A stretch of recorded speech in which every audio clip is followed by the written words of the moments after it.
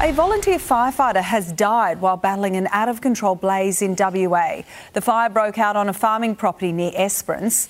The man was part of a crew fighting a blaze in Kumarbidja when he fell from a private firefighting vehicle.